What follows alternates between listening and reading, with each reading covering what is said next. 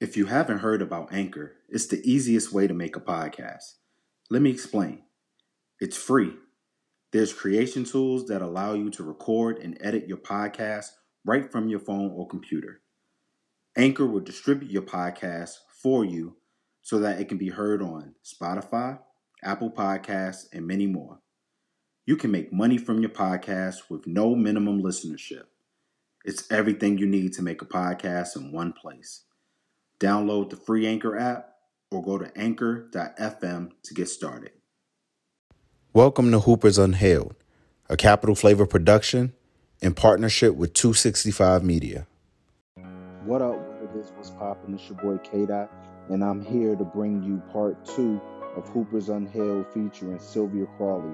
Let's get it. And ladies and gentlemen, welcome to part 2 of Coach Sylvia Crawley's Hoopers Unhailed. Again, I am your host, K-Dot, and we're going to jump right into what I call ill hoop stories. Now, this story is, of course, a fascinating one. It's an iconic one. It's a legendary one. I would like to know, Coach Crawley, what was the idea behind the blindfold dunk? Thank you, K-Dot, for having me back for part 2. Let's go. Let's get it. Okay, so here's the ironic part. This was the one year that the NBA did not have the dunk contest in their All-Star game. They just felt like, how many dunks can you do? It's just a bunch of repeats. I don't even really know the whole story behind why they took the dunk contest out. But it was a great opportunity for the ABL because this was going to be our first ever women's slam dunk contest, right? But the catch was we needed at least 6 people to have a respectable dunk contest, right? At the time,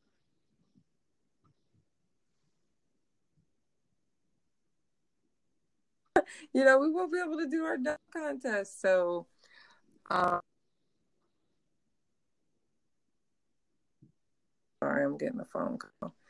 I taught Carol Walters how to dunk, and she couldn't even dribble and dunk. She had a hard time palming the ball.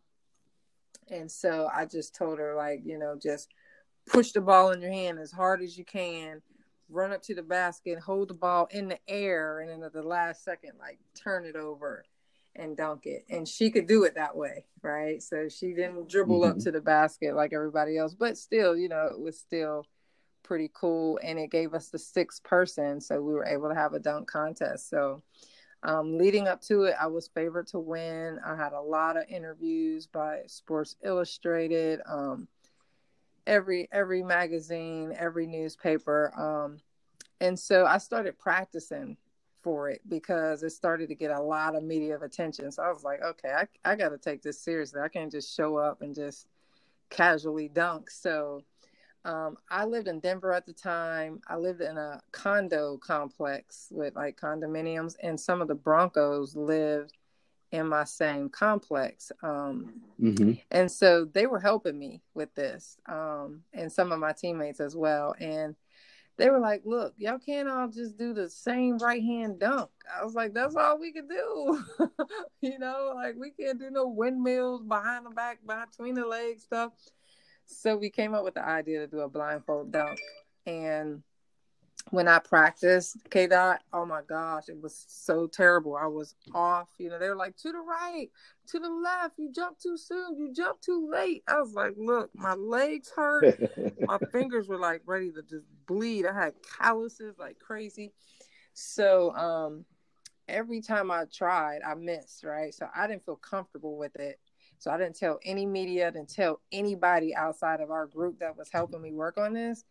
I didn't tell anybody I was going to do a blindfold dunk. I said, okay, on the day of the contest, if I got it, if I have it down packed by then, I'll feel good about it, then I'll do it. But I'm just not going to tell anybody so it won't be a lot of pressure on me, right? So I finally got my steps right. We started marking the floor of when I needed to take off to do my 2 steps. Now, the deal was I was supposed to be able to see out of the blindfold. Like, it literally was a blindfold gel pack that you put on your eyes when you get a facial, you know what I mean? And the eyes, and the eyes aren't covered. It's just gel around your eyes, right? So my mom took some black sheer fabric and she covered it. And the way it was covered, I could see you, but you couldn't see my eyes. Like, I put it on and I was asking my friends who were helping me. I was like, can y'all see my eyes? They were like, no, we can't see your eyes at all. I was like, I could see everything. I could see y'all. I could see the basket, you know. I could see my mark on the floor. And so the day of the contest, they gave us a shoot around, right, where you could practice your dunks and stuff like that. And every time I tried it, K-Dot, I made it with the blindfold on.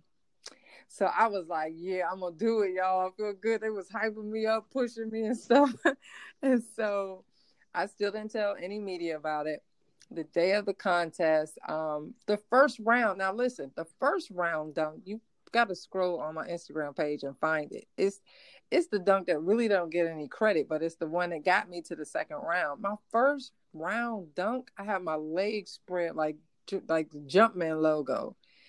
And my tongue out and my arm back and dunked it. And that got me to the second round. I think only maybe three of us made it to the second round. I can't even remember. It's such a blur. And then the second dunk, okay, so I stood under the basket. I can't even remember. I took double the steps. I don't know if it was 5 or 10, but I took big steps out in a semicircle because I high jump. I used to high jump, and I learned how to dunk exactly like a high jump, right? So I did my steps from under the basket in a semicircle, and then I got to my spot. And now we had this game floor marked too. I had the floor marked of where, you know, I should take off on my steps. And my sister comes out and she puts the blindfold on me. She's trying to get a hair endorsement. So she had just got her hair done. It was bouncing. She came bouncing out on the court. And I closed my eyes and everybody starts screaming because they're figuring out like, oh my gosh, she get ready to do a blindfold dunk. So my sister ties the blindfold on me too tight. Now, okay, let me just say this. When I practice, I have my eyes open when I put the blindfold on. So once I tied it, my eyes were open and ready to go. Well, this time I closed my eyes. I just got caught up in showmanship for the dunk contest, right? So I closed my eyes. My sister put the blindfold on me and she tied it too tight, K-Dot. So now I couldn't open up my eyelids up underneath the mask, up underneath the blindfold. So I was like, I'm talking through my teeth at this time. I'm like, you tied it too tight. I can't open up my eyes. And she's like, oh my gosh, you want me to redo it? My sister is getting ready to have like a straight heart attack. And I was like, no, because then everybody was going to be suspicious that we rigged something. You know, I was like, I just got to go with it. She was like, oh my gosh. Oh my. I said a little prayer like, dear Lord, if you never do another thing for me ever in my life, I just ask that you do this one thing. Now, what I could see was straight down my nose. Like I couldn't open up my eyes all the way, but I could see down my nose to my feet. So I was like, okay, I could see the floor. So if I could just see the lane, see my mark or something like that, I will know what to do. I hope, I pray, right? So I take off. I take off dribbling. I get to the lane, to the key. I see my mark, which is kind of like right inside the free throw line. And I take my 2 steps and I'm in the air, God knows where, but I connected on the dunk. Like it felt good coming off my hand. I grabbed the rim. I felt the ball go through. You know how like the ball could just bounce off the back of the rim. That happened a lot when I practiced, but on this day, I connected on this dunk and pulled the rim. I heard the rim. Like, that's how hard I pulled it down. And like, I feed off of energy. Like, the crowd was going, wow. And like, when I played, like, the louder the crowd cheered, like, the better I could play and the higher I could jump. So I was definitely feeding off the energy of the crowd, and I connected. And when it went in, I pulled blindfold off and was jumping around like I was cheering louder than the fans when I made it. And I know they were like, she cheering for herself, but I was so happy that I actually pulled that off because it did not go as planned. So people ask me all the time, could you see? The answer to that question is yes, but not like I wanted to. All I could see was the floor. So it still was like a miracle in and of itself. Still an incredible feat, you know. I mean, like, K-Dot, I challenge you to go to the gym today, tie a scarf on your head, and only be able to see down your nose and see if you could complete that dunk. So. All right now, Coach. Let me tell you something. Now, your boy is Spud Webb, maybe a little taller than Spud Webb, so I don't know. Okay, especially what I'm saying. Try doing it without being able to see the rim. I don't care how high you can jump, you know, like it's just different, man. So yeah, immediately following that, I was pulled into a room with my, at the time, boyfriend, my sister, my agent. The door shut behind us. It was like the commissioner of the league, all of their front office people, a few of their front office people, and my agent was like, the WNBA wants you to switch leagues. Like, they were calling my agent and was like, listen, we will blow this out of proportion if she switches over to the WNBA. She would have commercials, endorsements. And so the ABL wanted to know, okay, what we got to do to keep you? What do we have to do in order for you to not go to the WNBA? And I'm in the room like, huh? Is this a joke or something? So my agent was like, hey, tell them what you want. So in this moment, I got a chance to spell out my own contract. Like, that does not happen for LeBron. That doesn't happen for Michael Jordan. Like, in the history of pro sports, you don't get to say what you want, really. I mean, you can your agent can negotiate, but you don't sit down with David Stern or, you know, whoever the commissioner is at that time and say, I want this, this, this, and this. So I was like, okay, I need to be the highest paid woman in the world, both leagues and overseas. So Shamika Holslaw was supposed to come out and make the first $1 billion contract. It was rumored, you know, that hadn't happened to this day, but she's supposed to make $1 million. I said, if she make $1 million, I need to make $1.1 million. Right. And so I signed with Dunkin' Donuts. I went on tour. I was on a Keenan Ivory Wayans late night show. I was on Jay Leno's late night show. I was on Sinbad's Vibe. You probably don't even remember that. But I remember Vibe. I wanted to be traded. Like, I got traded immediately on the spot, like 2 hours after the dunk contest. So I went from Colorado Explosion to Portland Power, where I played for Lynn Dunn. She called me up and was like, welcome to the team.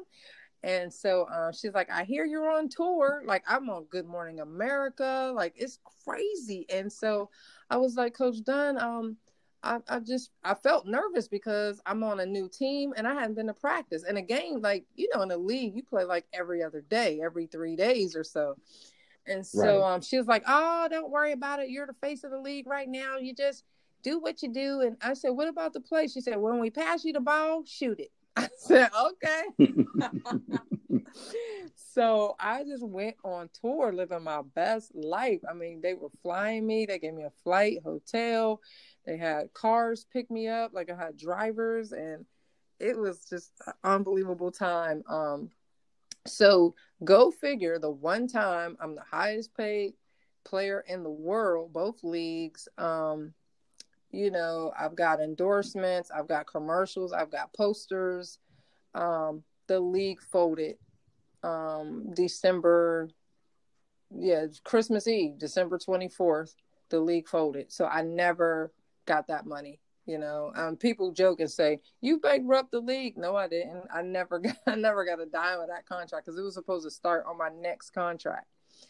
Right. So yeah, like, just my luck. Like, you know, when I'm at the top, the bottom falls out. So the league filed Title IX. They did not have the sponsorship and the backing and the commercials for marketing to survive.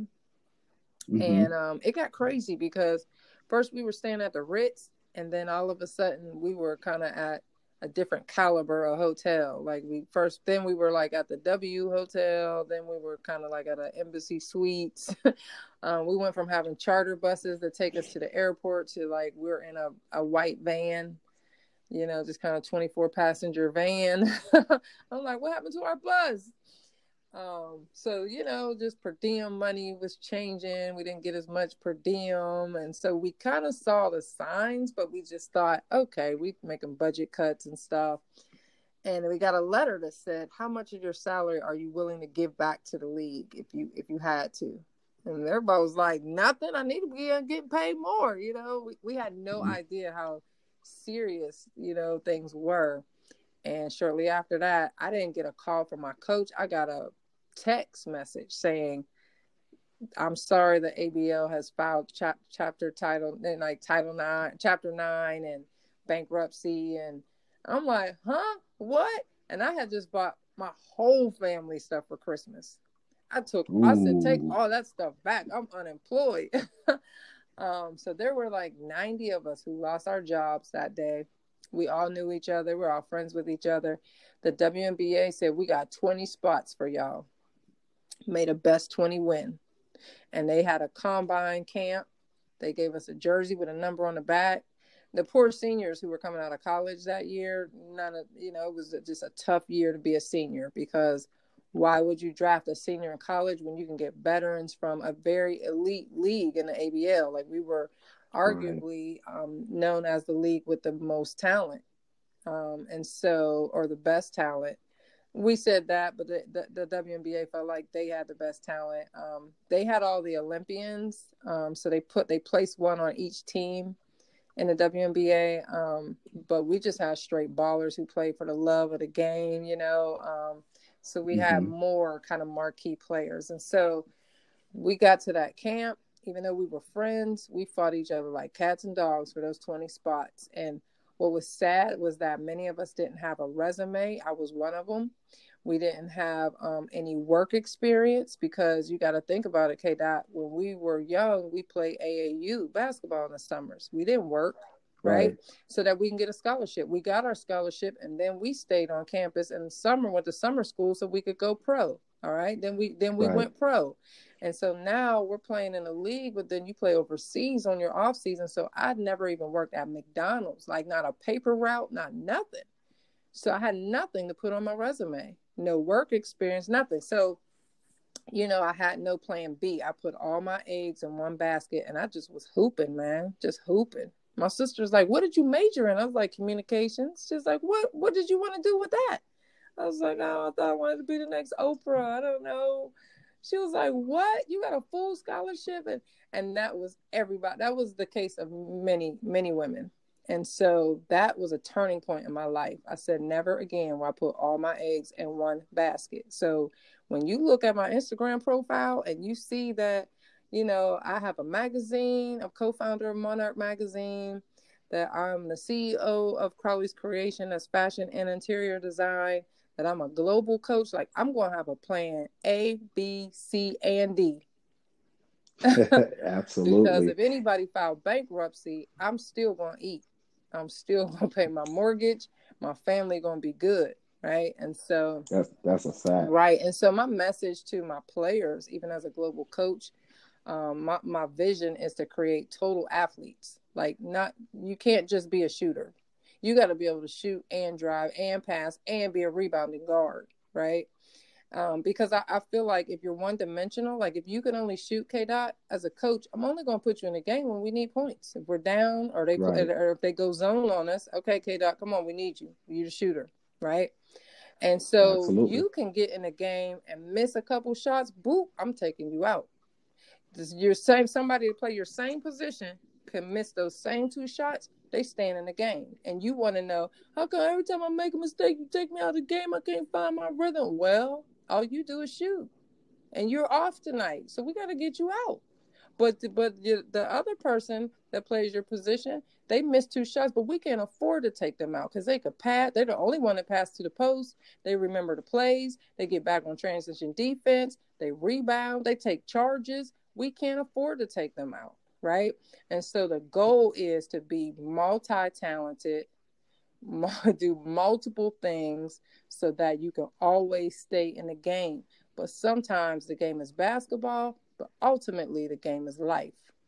And so I'm going to have a plan B, C, D, because at the end of the day, I'm going to always stay in the game and I'm always going to eat. Absolutely.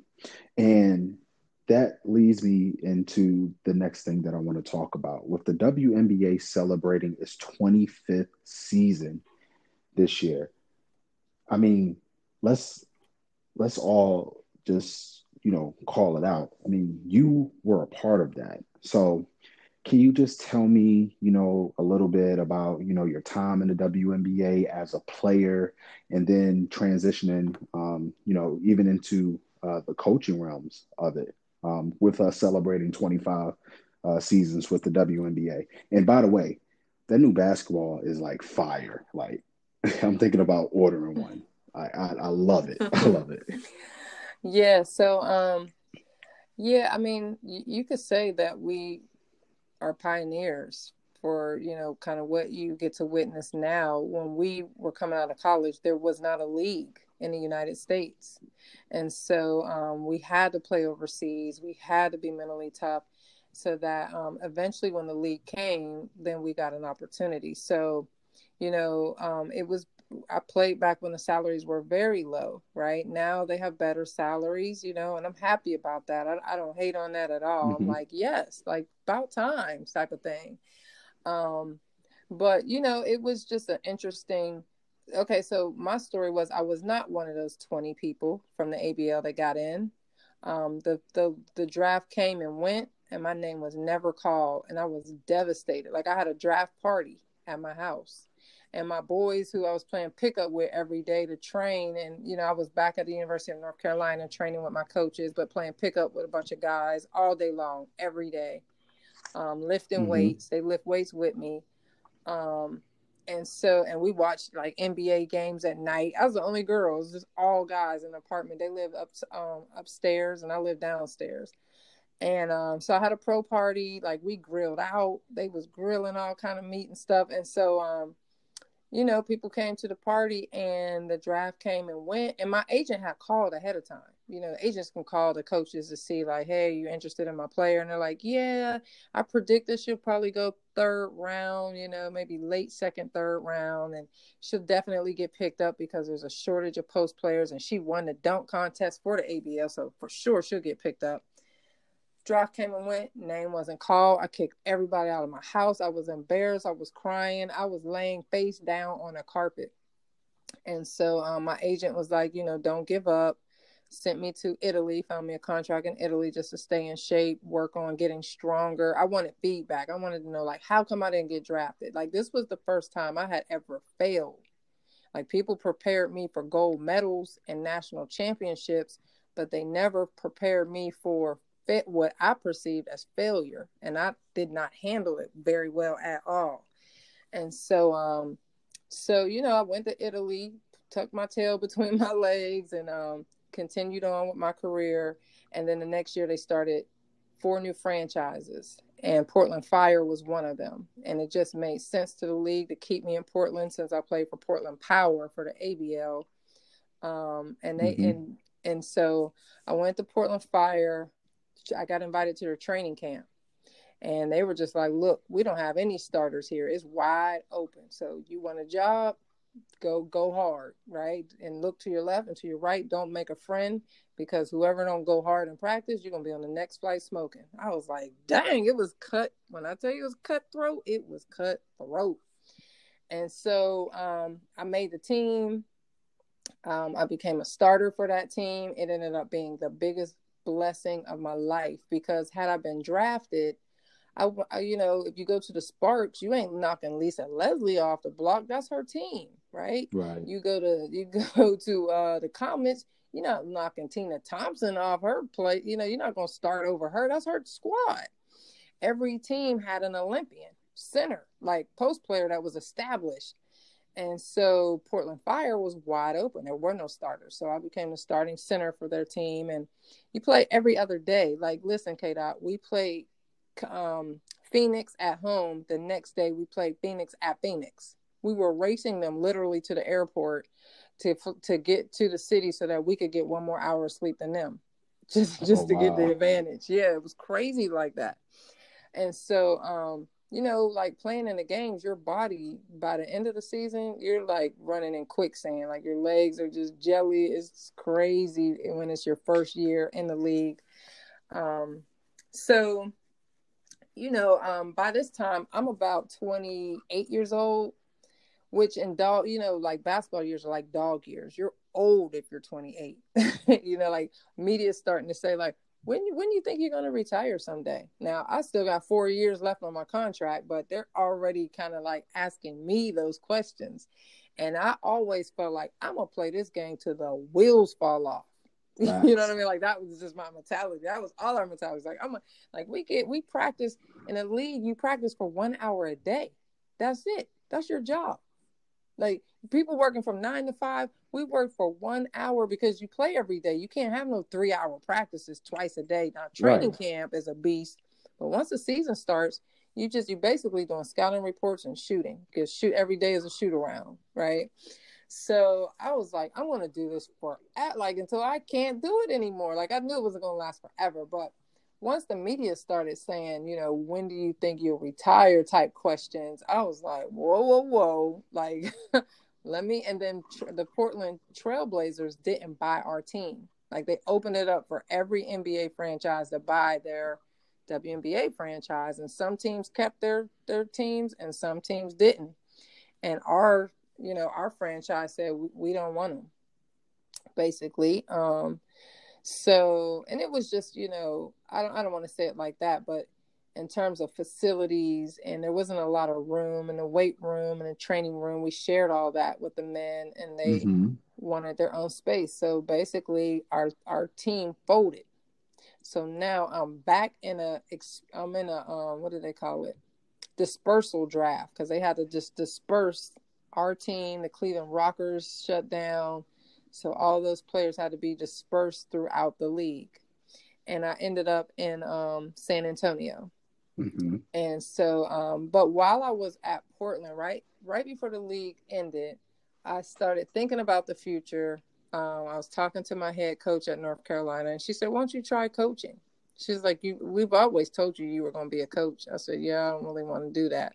She said, give it a try. Just give it a try. So I played for 3 months in the WNBA, and I coached for 9 months simultaneously in the same year.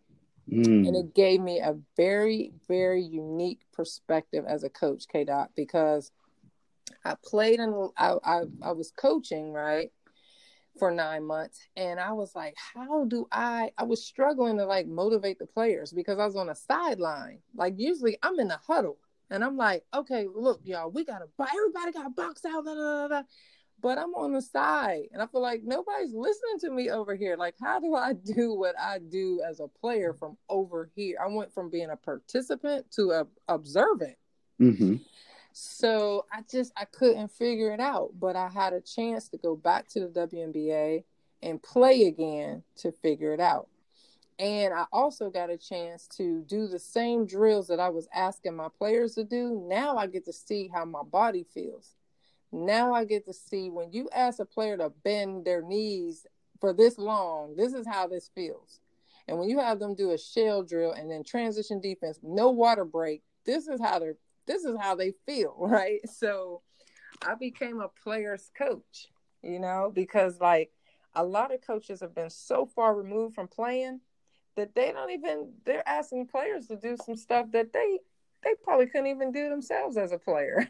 But when you play and coach in the same year, you get it. Like you get what your body's going to feel like at the end of the season. And right. And so what I figured out is that as a coach, what I was doing as a player to make me effective as a captain of every team I played on, K-Dot, every single, even abroad when there was a language barrier, they voted me as a captain. Mm-hmm. Why? Because my energy has no language. You know what I mean? Like I'm a winner. I want to win. I'm going to chest bump you. I'm gonna high five you. I'm gonna get you hype. I'm gonna get me hype. And so how do I do that as a coach? The secret was I built relationships with everybody. Like I knew which one of my teammates I could grab by the collar of her shirt and say, listen, you will box out because this will not be my last game. But I couldn't do that to everybody. You know what I mean? Like it was some people that couldn't handle that. There was some people that you could just get in their face and almost spit on them, going off on them because they're not doing what they're supposed. They weren't weak side while I'm fronting the post, right? I was going to jump you for that because I'm busting my butt to get in front of my man and you ain't weak side. They just throw a lob over my head and she get an easy bucket. Oh, heck no, I'm coming for you. And whoever didn't help the helper, I'm coming for you too, right? But I had a relationship to know, like everybody got a different love language. So some people's love language was words of affirmation. So I got to be like, look, baby girl, you the best rebounder in the world. But you got to box out. So I gave her a compliment, but then I added the, like the critique or whatever, right? Or somebody else's physical touch. I got to go to my point guard, Marion Jones, and put my hand on her shoulder and say, look, you gotta go with the hot hand. Whoever got the hot, I know they putting pressure on you to run the play to their side, but you gotta decide who got the hot hand. Now she got it because I touched her on her shoulder, right? Because her language is physical touch. Somebody else's is gifts. So now I got to put some candy in a bag, write a card, put it in their locker because they had a bad game in a shooting slump. Now I can talk to that person because I gave them a gift. That's their love language, right? So once I figured out that relationships was the key, then I had to do that as a coach. Now I gotta take this kid, not in my office. I don't want to meet with you in my office. Let's go to lunch. I'll meet them on their turf. I'm going to the cafeteria on campus. And I'm meeting, they're like, hey, Coach C, I got regular clothes on. We out of the arena of the basketball court or my office. And we just talking. I'm like, how your mom and dad doing? Like about them. Not about their game and what we need them to do. Like, how are you doing? Like this your first year. What's the hardest? I'm asking questions.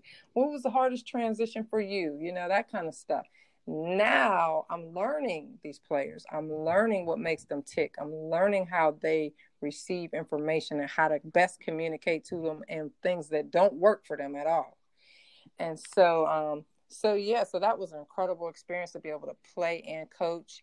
I got bit by the coaching bug. I was just supposed to try it out. I did that for 2 years. I was one of 7 players who did that. Dawn Staley was one.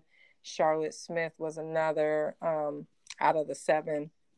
And so my eye for the game, when I watched the game, and I actually got a chance to commentate for ESPN 2 and 3, and the perspective that I brought to the game was just like incredible because I see the game from all angles because of that experience, So I transitioned full time eventually into coaching. I retired in 2004 from San Antonio. What made me retire, like I got a chance to work Michael Jordan's camp, and I talked to, this was when Mike retired the second time, right? And I said, Mike, how do you know when it's your time to retire? He said, Crowley, your body and your heart will let you know. And I didn't understand that at that time, but when it was my time, I overstood it, K-Dot. Like I overstood what he was talking about. Like my knees started bothering me, and I could still run and still jump and dunk and everything. But my knees it just was different. I could, on my free throw routine, I used to drop it like it was hot, bounce 2 times, bounce the ball. Like I had to change all that, and then, I just had a low tolerance level because I was coaching then, right? So I understood the value of possessions. And so I began to be like kind of Kobe on the court, right? I'd be pissed off at myself if I turned the ball over. I try to sub myself out. But other people who, we lost a game, ain't really care. They in the locker room just, thinking about what they're going to do that night. And it just was different for me all of a sudden. And, I love the game, right? But it was almost like it was sucking the love of the game out of me. I just was disheartened by a lot of stuff that was around me and things that were happening, and I changed. You know what I mean? Like I just changed. I had a coach's mentality at that time, and so it was the last game of the season for San Antonio, we had a new poster that had just came out with just the starting five. And I looked at the poster and I looked like I didn't even want to be out there. I was like, dang, wow. Like my eyes just look like, and my eyes are the window to my soul. You always know what I'm feeling, thinking, everything by my eyes. And so we had an autograph session and this little girl said, do you like to play basketball? No, she said, do you even like to play basketball? Like that word even just cut me like a knife. I was like, yes, I love playing basketball. Like I practice for 1 hour a day. You know, I love my job and my whole little spiel that I always said to people. And she looked at the picture and then she looked back at me and she said, are you sure? This was like she might have been like 5 years old. And after she took the poster, she went down the line to the next person. And somebody else was at my table, like for autograph, and I was still looking at the little girl all the way down the line. Like that little girl just read me like a book.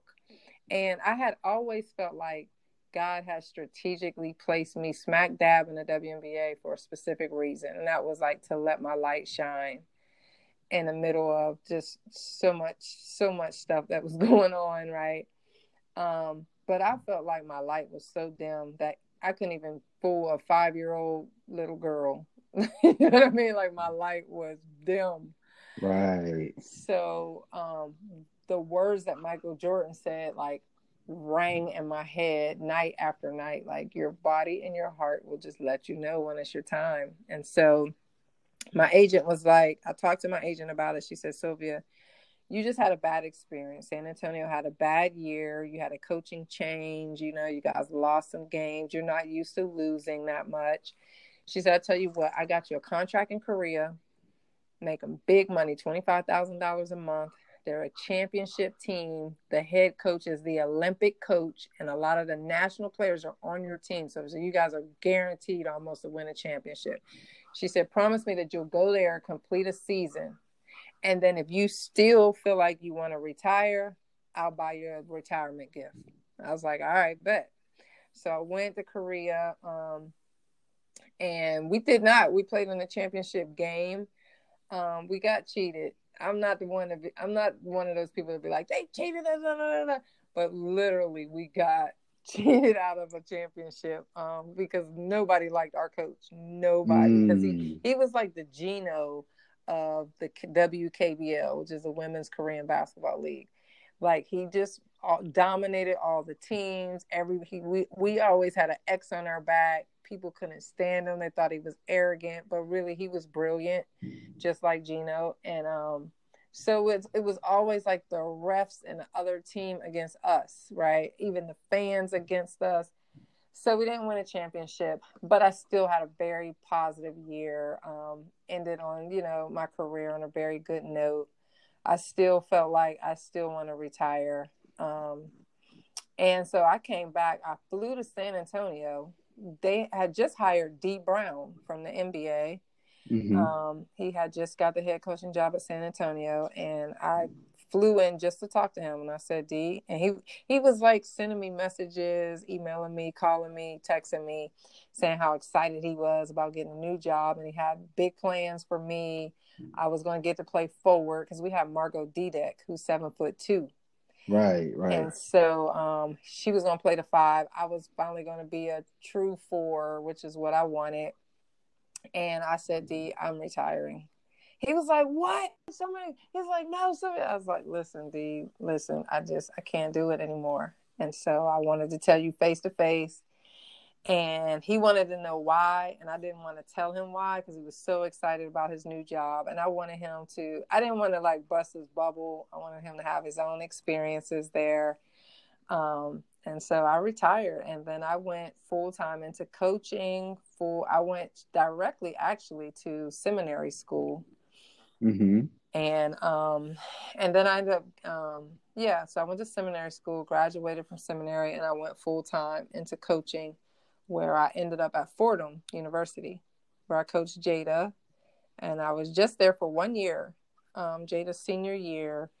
And the head coach got forced to retire. And I became the interim head coach for like 4 months. And that gave me like valuable kind of head coaching experience all of a sudden. And so Fordham wanted to hire me as the next head coach, but they needed to do a complete search and make it look like, you know, they interviewed a bunch of people and made the right decision. But they were dragging their feet, right? And so they were nervous about hiring another African-American. Coach Lewis was African-American male. And normally, if it doesn't work out at a university, they will try to go in the opposite direction. So if it was male, they normally go female. If it was white, they might go black. If it was black, they might go white that time, you know. So they just try to mix it up to see what will work for that community, for that team. So they were nervous, really, because I had never been a head coach before. They wanted to give me a 3-year contract if they hired me, right? So they were like dragging their feet, and they had one last candidate to interview. She got sick and they pushed it back a week. And so I was like, what's going on? They were like, we're not saying no, Sylvia, but we're not saying yes. Just keep all your options open. I was like, oh, word? Like, I thought I had the job in the bag. And then now they talking about keep your options open. Like, they switched on me. So I got on the internet and was like, all right, let me see who hiring. You know what I mean? Like, that's how y'all rolling. And so I saw that Ohio University was looking for a head coach. I'm from Ohio. It made sense. So I called the school to see if they had found a coach yet. And the AD answered the phone. And I was like, I'd like to apply. Have you hired anyone? He was like, no, we haven't found a good fit. Send your resume. I sent my resume. He called me right back. He was like, can you be here on Tuesday? And I was like, yeah. He said, I did a little research and I hear that Fordham wants to hire you. The minute they find out that you want to come here, they're going to hire you. I said, no, they're dragging their feet. They don't know what they want to do here. So he was like, well, if I buy your ticket, you give me your word that you'll come? I said, I give you my word that I'll come. So I went to work the next day as the interim, worked out the kids, and I said, I won't be here on Tuesday. I have an interview. They said, what? For what? For what position? I said, head coach, of course. They were like, so you want to go? I said, yeah, I'm going to go. They said, well, okay, you got the job. I said, no. They said you were going to do that. And I gave them my word that I was going to come. So I'm going. They said, well, should we tell the kids that you took the job? I said, no, don't tell the kids nothing until I get back. I will talk to the kids. So I get on the plane. They have the former head coach who I worked for, Coach Lewis, call me while I'm on the runway. The steward is like, ma'am, you have to turn your phone off or get ready to take off. He's like, Sylvia, they're going to offer you the job. They're going to give you 5 years instead of 3 years. You got to get off that plane. I'm like, I can't. The plane is moving. Like, I can't get off this plane. So I go to Ohio University, and my brother is a graduate of Ohio University. He has his PhD from there. And he was a professor there. He called the president of the university, who's like African-American former track runner. He's like 50 years old, you know, super cool, hip. He calls him up and was like, listen, Fordham just offered my sister the job, but she's still coming there. Like, if y'all want her, y'all better come strong.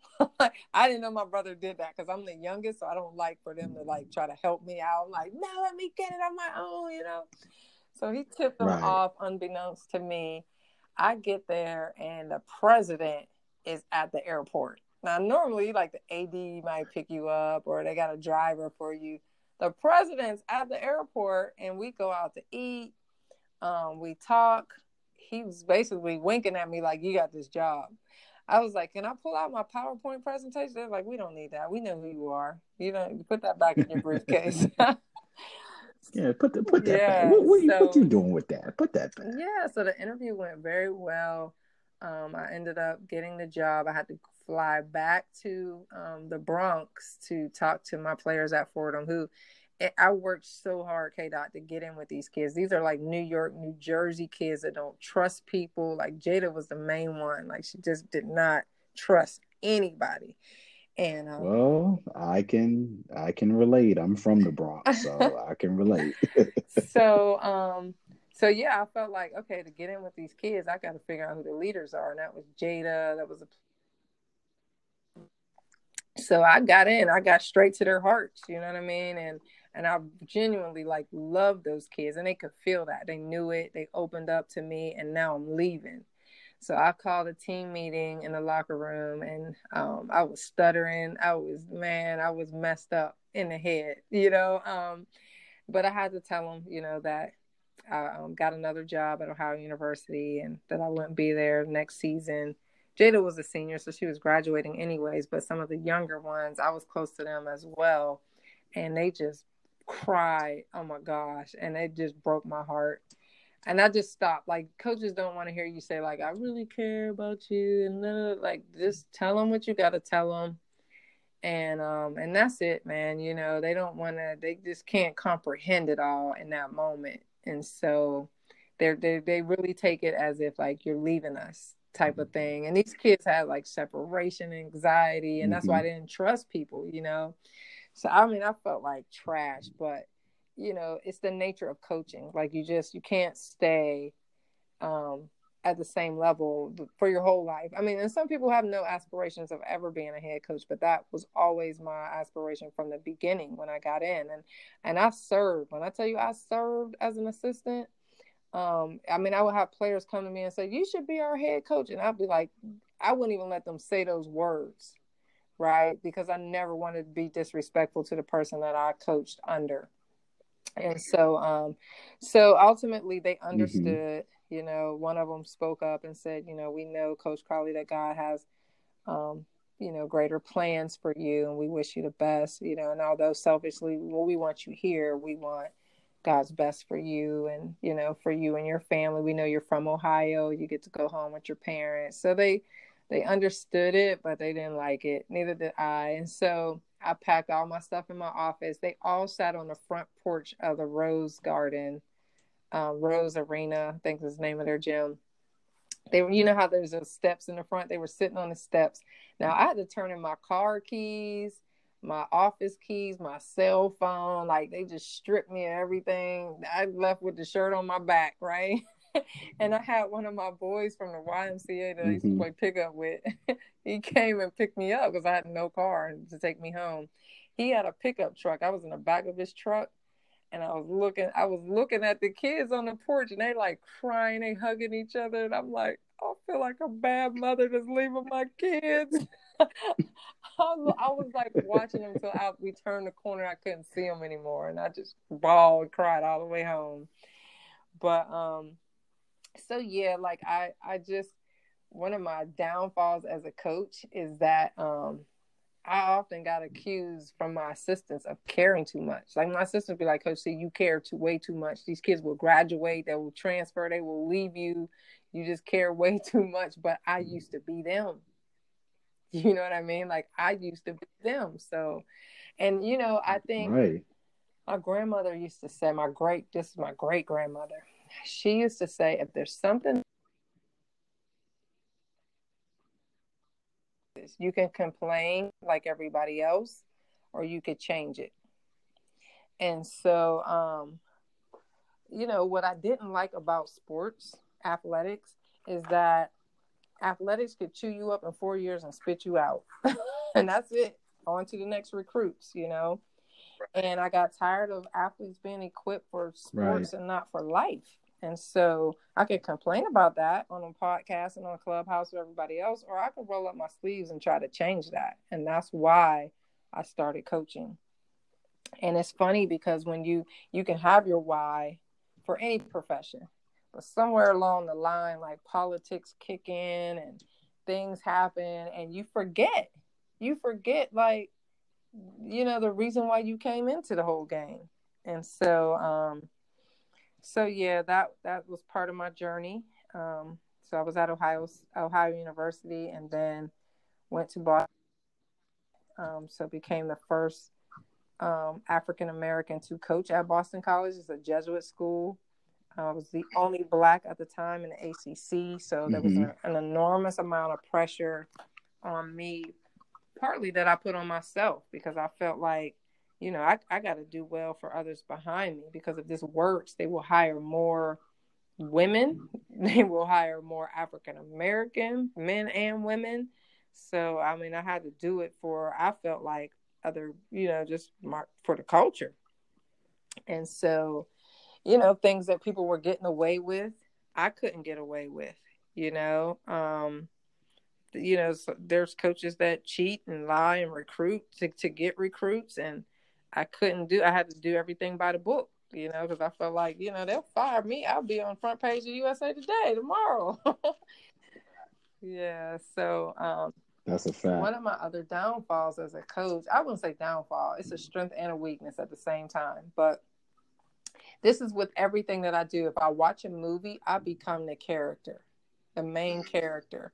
If I read a book, I become the main character. So I always had to protect my ear and eye gates. Like, I can't watch every movie on Netflix. They will mess me up because, like, Pursuit of Happiness, I was homeless. I was Will Smith sleeping in the bathroom, So it's the same for me with coaching. Like, if I got a kid that's got a death in their family, I got a death in my family. The kid's dog died, my dog died. Like, I'm praying for them, with them.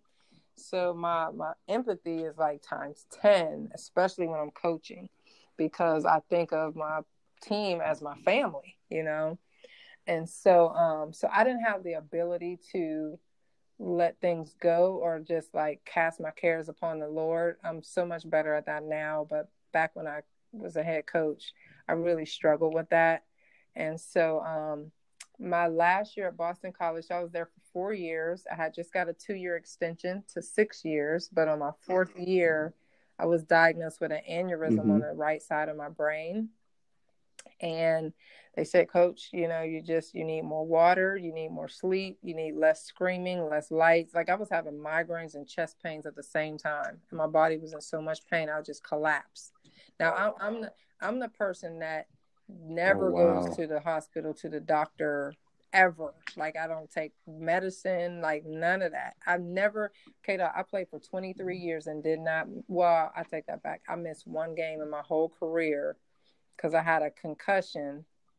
They thought I had a concussion, and I warmed up that next game because career. And so I wanted to warm up, and they watched to see how I warmed up, and they just said, nah, it ain't worth it. So they pulled me. So I missed one game my whole career. So I'm not faint over any little thing. Like, I collapsed and my body just shut down to protect itself, right?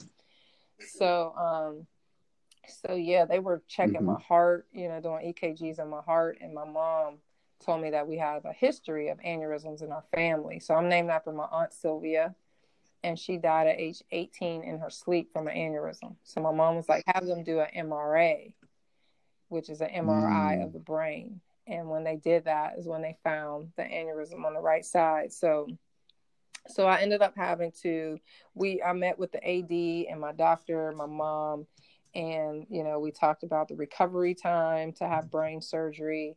What is the likelihood of it reoccurring? And so my doctor said, if you come back to the same exact environment with the same lights that are causing your migraines, same whistles, same lifestyle, not eating, not getting enough sleep, and that you can't change that. That's a coach's life. You're going to scream the plays on the other side of the floor.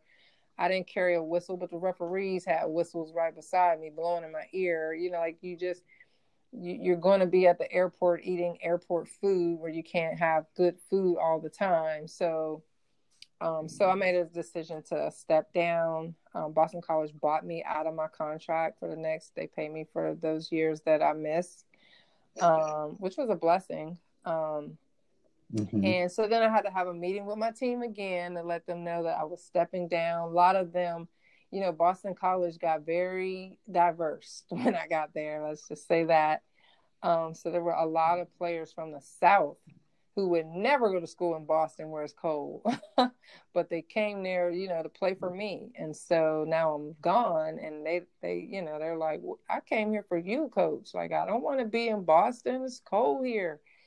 And so I made them promise me that they would graduate and finish, like a degree from Boston College. It's next tier to Ivy League. You've got Ivy League schools, and then you've got Stanford, Vanderbilt, Boston College, Duke University, where academics is like first at those schools, and they just happen to play basketball, but we were able to do some incredible things. We upset all the top teams in the ACC for the first time in the program's history.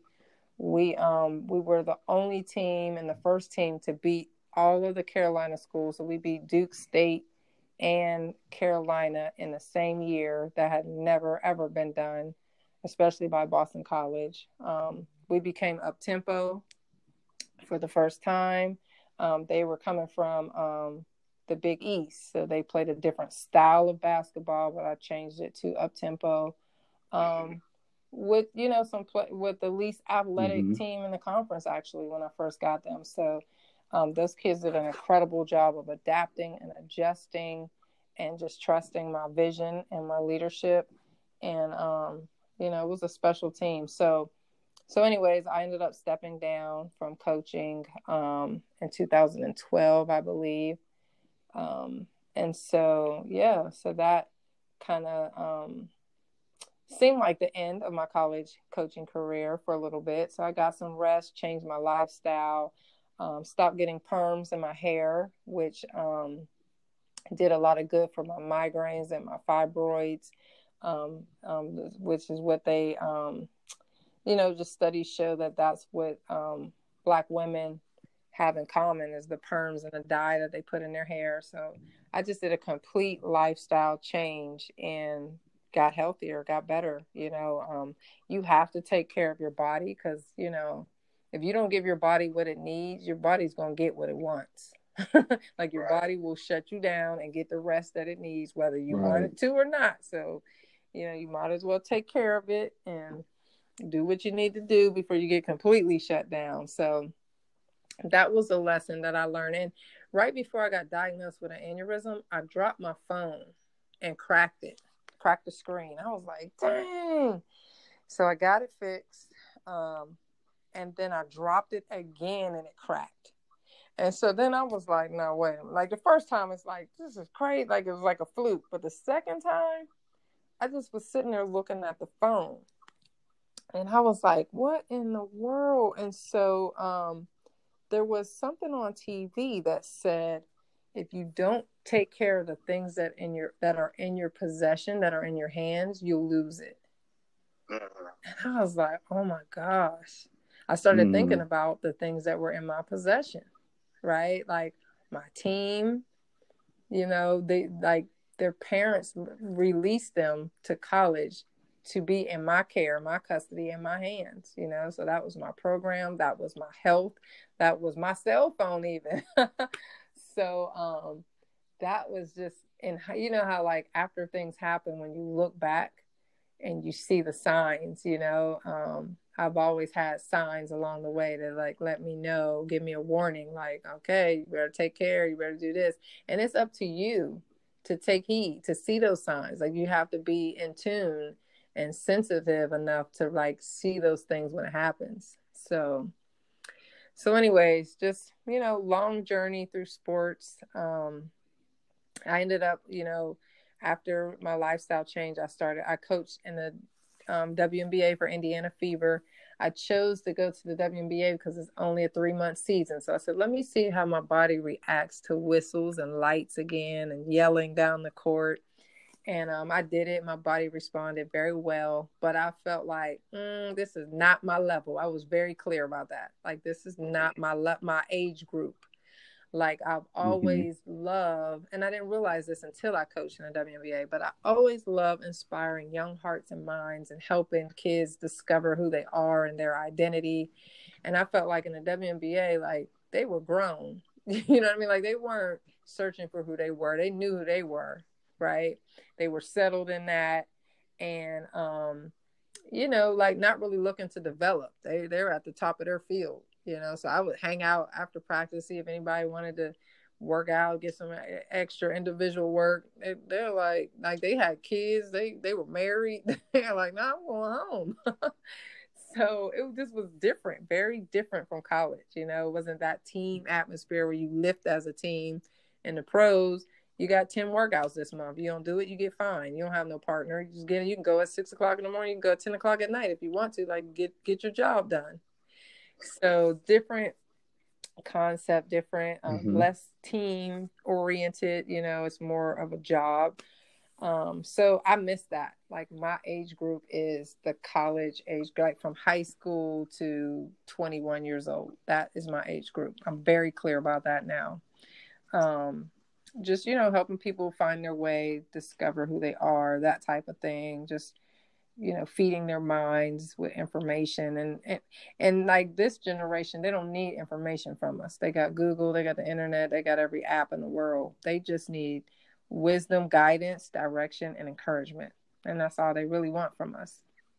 And so, so that's why I decided to go back to college coaching. And now I'm doing global coaching, and I love that more than any other coaching I've done so far, because there are no ADs, there's no recruiting. People know what I'm going to give them, and they come to me because they want that. Versus like, if you coach a college team, when you get there, they might not want to be pushed hard. You know what I mean? Like they might not want to be the best. You know what I mean? And so, if you train people, they're coming to you because they want what you have to offer. You don't have to twist their arm to do it. You know what I mean? Like they're paying for that service. So they're either going to do it or waste their money. That's on them, type of thing. So, and I work for Athletes in Action, which I really believe in that organization. They want to see a Christian on every team in the world, not in the country, but in the world. And so, I'm loving it. I'm loving just having access to inspire more people on a mass level globally. So I'm training kids in India and Africa, as well as in the US. My goal is to bring everybody together in one mass session and just kind of work on being total athletes together. It's tricky because the timeline differences, but that's my goal. They're little girls, and I coach men and women, but their goal is to play in America for university someday, and ultimately in the WNBA and NBA.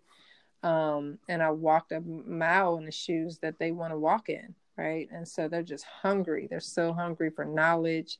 Any little tip that will make them a little bit better, a little bit faster. They're just sponges. They're just sucking it up. So it's a good situation. And here's the best part about it all. Okay, Doc, I get to stay right here in Durham and take care of my parents. So occasionally I'll have to travel. I'll take a traveling team to a country. So the last time I did that, we went to Barcelona. So I had 2 players from UCLA, 2 players from Kentucky, a player from Texas A&M. So I get college players from all over the country. And we put together a squad and we go abroad. Mm-hmm. And so they get international experience because all of these players want to play either WNBA or overseas. And I give them the raw experience. Like we stayed at I forget what they call it, but it was just like, one room with a bunch of bunk beds for everybody. And that's kind of how you travel overseas, We went to eat some of the authentic food. Like we didn't go to McDonald's and Hard Rock Cafe over there, like I wanted them to really experience the culture, the language, the food and things like that. So it was a great experience, and we went there to witness to other teams, and the teams weren't receptive to that. They were like, we don't believe in God. We just rather go out for dinner and have some drinks. We're like, what? Like our players have prepared their testimonies to share with them. They didn't want to hear that. So we went out to eat with them and just individually talk to them one-on-one. And what we learned is you have to build a relationship with people. You can't just go over there and be like, let me tell you about God. Like they're just not, some people just aren't open to that. And so, once we build relationships and kept in touch with people, then that opened up the door for us. But ultimately, that whole trip was for our team.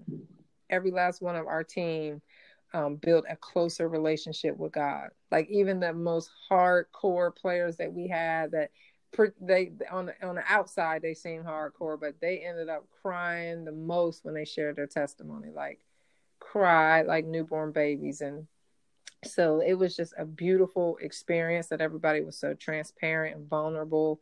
And it was just an opportunity for God to step in and kind of take control of the whole trip. So it was beautiful. We did an enormous amount of team building. Like, I wish college teams could do more team building, but it's just their schedules, because they're student athletes. They're going to class. They got weights. Like, there's just not time for a lot of team building. But that's what's lacking, I think, in collegiate sports, because now with cell phones, I think players spend so much time by themselves on their phone, taking selfies, playing games, that the team building part of it is missing.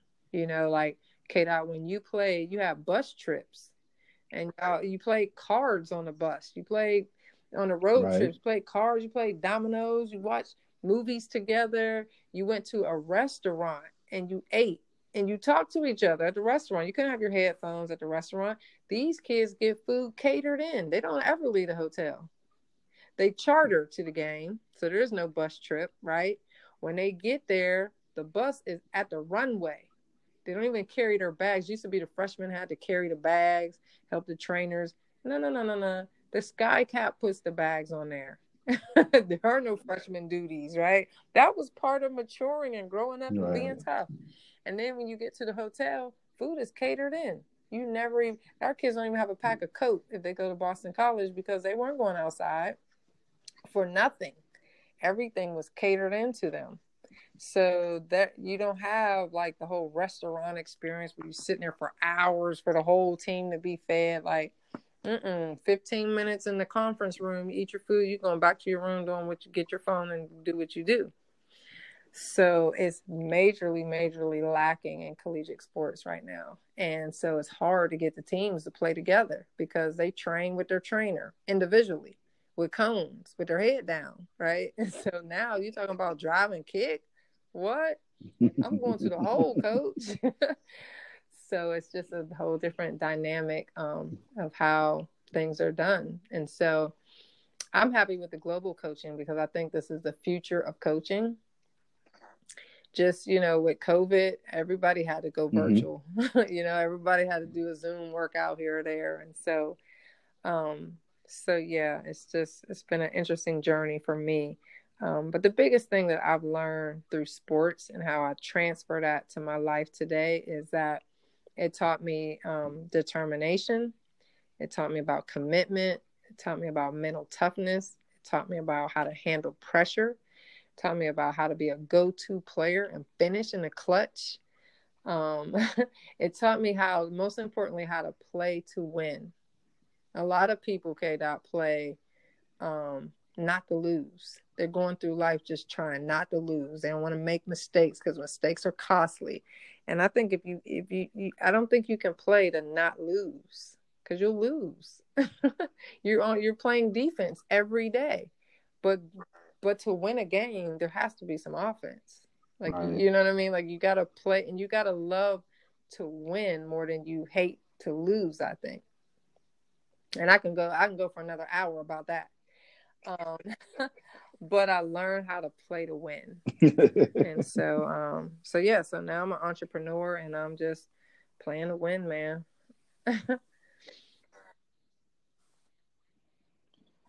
And there you have it. I mean, such an amazing story.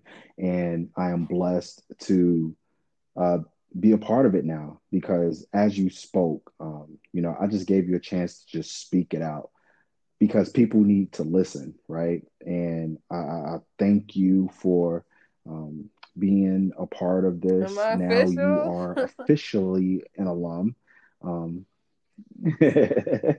So, you're a part of elite company, right? You're part of elite company. So I appreciate you. So why don't you go ahead and plug all of your socials if you would like.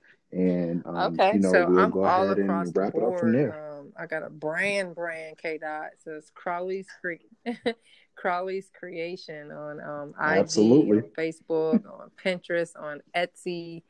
So Crawley's with an apostrophe S Creation is where you can find me everywhere. YouTube. Don't let me forget YouTube. Perfect. Yeah. Oh, yeah. Plug that YouTube channel. Yep, like and subscribe. Make sure you subscribe there. And ladies and gentlemen, there you have it.